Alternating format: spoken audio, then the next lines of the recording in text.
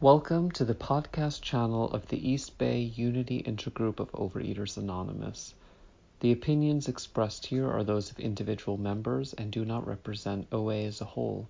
For more information about our intergroup, please visit our website at eastbayoa.org. So I'm Judy, recovering compulsive overeater. Hi, Judy. And I had told David a while ago that it's been more than a year since I've actually sat in this chair and spoken here. So I had said, anytime something falls through, call me. So that's what happened last night. And then I was in this panic this morning about, oh my God, how am I going to fit what I want, et cetera, et cetera. And also that it's step 3. And as I'll tell you, step 3 is a hard one for me. So, but that's good. It was actually very good to have a chance to reread step 3 and think about it. So to qualify, I have no idea how many years I've been in these rooms, but it's more than 15 and less than 20, something in there. I don't know why, I really cannot remember, but anyhow. It's always important to say, take what you like and leave the rest. I do not speak for OA as a whole.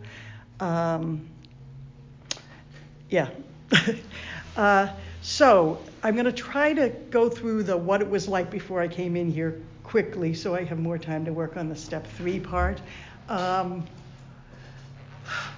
So I think I came into this world a big eater. There's all sorts of stories about my mother trying to put me on whatever schedule the doctor said I was supposed to be on for bottles. At that point, it was bottles, not nursing, at least in my family, and I would have none of it. My dad was a big eater. He was a fairly tall man, broad-shouldered, and he could eat with gusto and not gain weight. So as far as I was concerned, that should be true of me too. I had a sister and cousins who had no interest in food at all, and they were sort of little and scrawny, and I was just like in there eating with my dad.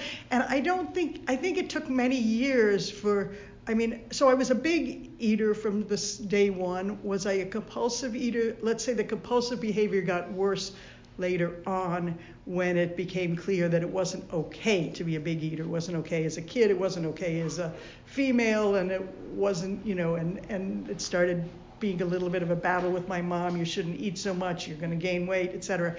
I didn't actually I never felt very good in my body. I was not good at sports, and I was bullied for that. And I was, but the association between eating and weight and my self-worth really became much more intense later on in adolescence and really in my 20s, and it built from there.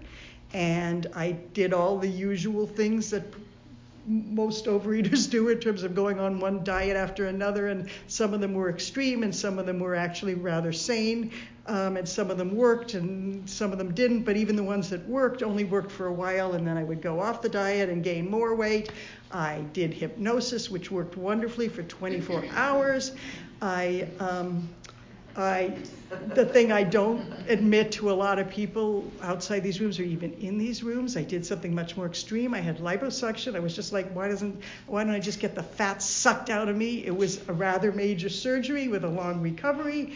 I gained the weight back. So there were a lot of lengths I thought I was going to lose weight, and they all failed. And when I walked into these rooms 15 plus years ago, I was looking partly for a diet that would work. That was a big part of what I was doing here, though I also really had come to realize that I needed more than a diet, because each one of those failed attempts to lose weight was reinforcing stuff that I'm sure was with me much earlier than that, in terms of just a huge amount of self-criticism, self-loathing, And, it is sort of amazing to me that when I walked in these rooms, I was a pretty functioning adult. I was successful at work. I was happily married. I was raising 2 wonderful kids.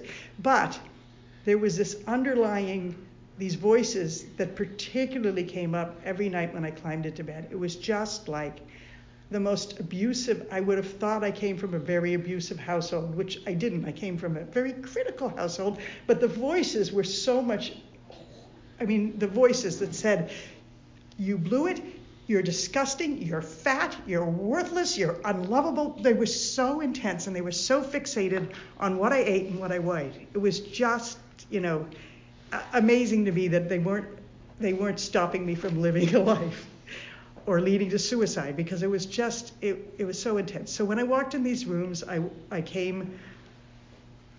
got it very, very quickly about coming for the vanity and staying for the sanity. I was a little baffled that there wasn't a real clear diet and a bunch, those kinds of rules. I was also very, very baffled by the steps and the God part. And, I've said this many times in here, but I went home and I said to my husband, "You are not going to believe this, but only the first step," because neither of us had ever been in 12-step programs, only the first step even mentions food, And to me, as, somebody feeling like I had, that I had so much self-loathing, I could not fathom how looking at my character defects and trying to find out what more things that were wrong with me were going to help me. But as I said, I stayed around. I knew from day one that I belonged here. I cried through the first several months of meetings. I cried because, first of all, I'd really come to think over the years as food is my best friend. And I did not want to give that up. It took me a long time to write that Dear John letter that I had to do to say, what kind of best friend makes me feel the way overeating makes me feel, and those comfort foods aren't really comfort foods if they make me feel awful about myself or make me eat till I've got a stomach ache or that kind of thing. But it took me a long time. And then I also cried because and back then, I think we read in this meeting something about can everybody recover? There are those poor unfortunates who are constitutionally incapable. And it was just like, every time we read that, it was like, that's me. Other people can do it. The first person who spoke when I was here had lost over 100 pounds. He was amazing. And on the one hand, I was like, if he could do it, surely I can. But at the same time, I had felt like I had failed so many times at this that it wasn't going to work for me. So anyhow, I cried my way through. I still cry my way through some meetings, but not quite as often. And I hope I won't cry my way through the rest of this share. But anyhow, so lots of things are working for me in this program, and there's lots of things that I still struggle with. But let's talk about step 3, because that's my assignment. So the reason I say that step 3 is particularly hard for me, the reason that was particularly hard for me at the beginning was just, I haven't counted, but I think they use the word God in this particular chapter more than any other chapter. And it's all about, God's will for me, God's praying for God's guidance, God. Now, I came in here, I grew up in a Jewish but very atheistic Jewish secular family. Probably when I walked in here, I would have called myself an agnostic, not an atheist, because I was always the one in the family who sort of said, well, maybe, But in any case, so that word kept jumping out at me, and I had to go back to step 2, because step 2, I think, does a better job of addressing the question. Like those of us who stuck around and began working the steps made a wonderful discovery. OA doesn't tell us we have to believe in God, only that a power greater than ourselves could restore us to sanity. We are invited to define that power however we wish and relate to it in whatever way works for us. OA only suggests that we remain open to spiritual growth and show tolerance for others by neither criticizing nor promoting specific religious doctrines in OA meetings. And so, step 2 does take the time, and there's lots of other literature in this program, and there were lots of other people in this program who were able to reassure me through their own example that I didn't have to accept this traditional view of God, and that I could accept that the third step maybe was using God as a shorthand, that they didn't have to keep stopping and saying God or God of my understanding or higher power or deeper power or the universe or whatever those other things are. So, all right, so that was my first issue, but I was able to let go of that. But then I realized that it was the other word that kept coming up in there that was really hard for me. So God's will, learning God's will, not mine. And there are a lot of people in these rooms who belong in who qualify for other programs as well, and often there are other programs related to substances. I have no question that the only substance that I'm addicted to is food and sugar and all of those kinds of things. I don't metabolize alcohol right, and I fall asleep instantly, so I've never done that. And I'm way too much of a control freak to ever have enjoyed drug experiences. It just feels, So, but I definitely qualify for all sorts of, I'm compulsive in other ways. I'm a workaholic, and I'm definitely a codependent. And that means that giving up my will and not wanting to control every single thing in the world is very, very, very hard for me. And I have started working the CODA steps and everything to help with that, partly because my sponsor and several other people in this program talked about not being able to get abstinent until they were really had worked through some of their codependent things. But in any case, I am trying, and I am making slowly progress on both the sort of the reality of like what prayer and meditation means for somebody who sort of doesn't have a clear concept of God, and also of like whether it's God's will. It's not my will. Letting go of having to be in control is an ongoing challenge for me. But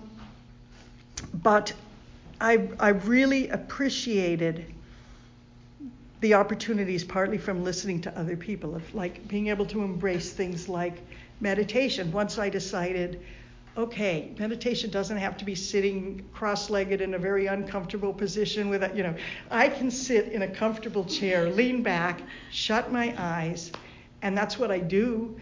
And not every day. I wish I'm trying to do it more often, and just say, either just breathe or just say, show me the way, or show me, especially if something's troubling me, show me the next right thing to do. I can't figure this out. Show me the way, and not expect an answer right away, but just to be able to breathe through it and, take in whatever I hear. And if I don't hear it the first time, I will hear it eventually, or I will feel it, And so, and really that is what I, is what I apply to abstinence.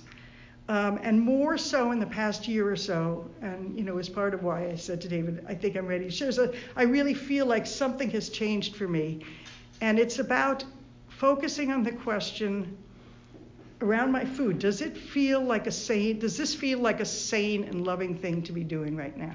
So I have this is the part that, I can have still in these rooms a lot of shame about, is that I have a fairly loose definition of I have a fairly loose food plan. I don't have a lot of forbidden foods. I don't weigh and measure.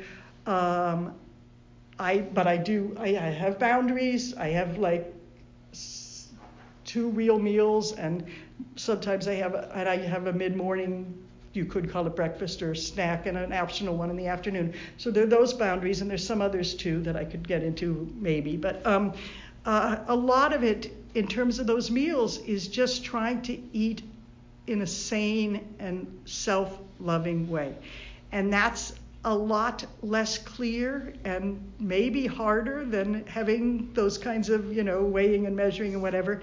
But I really have learned that in these rooms, the key is planning for success and knowing ourselves. And so I know, maybe it'll change, but I know right now, and for the past 15 years, I have not been willing to say I will not go to a restaurant, even though it could be triggering. I will never go to a potluck, even though it could be triggering. I will not cook and make food with other people. Those are things that I know trigger me, and yet I have chosen to say, partly inspired by other people in these rooms who can do it, that maybe there's a sane way of even doing those things, And,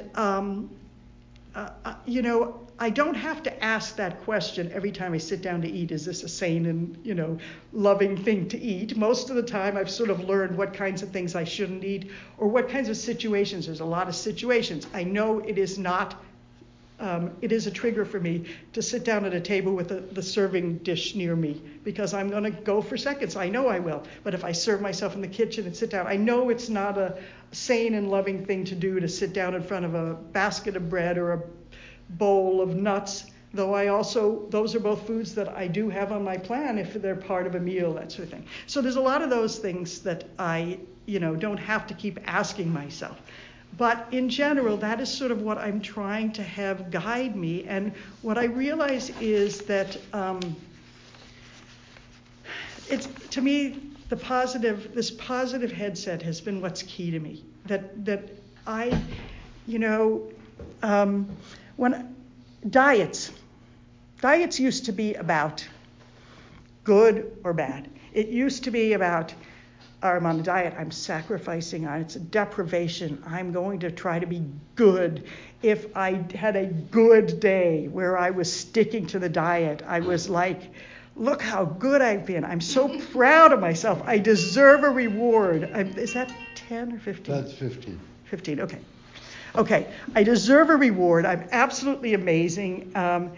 And maybe the reward would be that I should go out and pig out on sweets, so then I was off the diet. Or maybe it wasn't, but then it was like my reward should be that when I get on the scale, I should have lost 10 pounds since yesterday, and that never happened, and it would just make me so angry. And the flip side, of course, was that of being good was that when I wasn't, then I was bad, and it was like I deserved a punishment, and I might as well give up, and it's no fair, and I'm no good.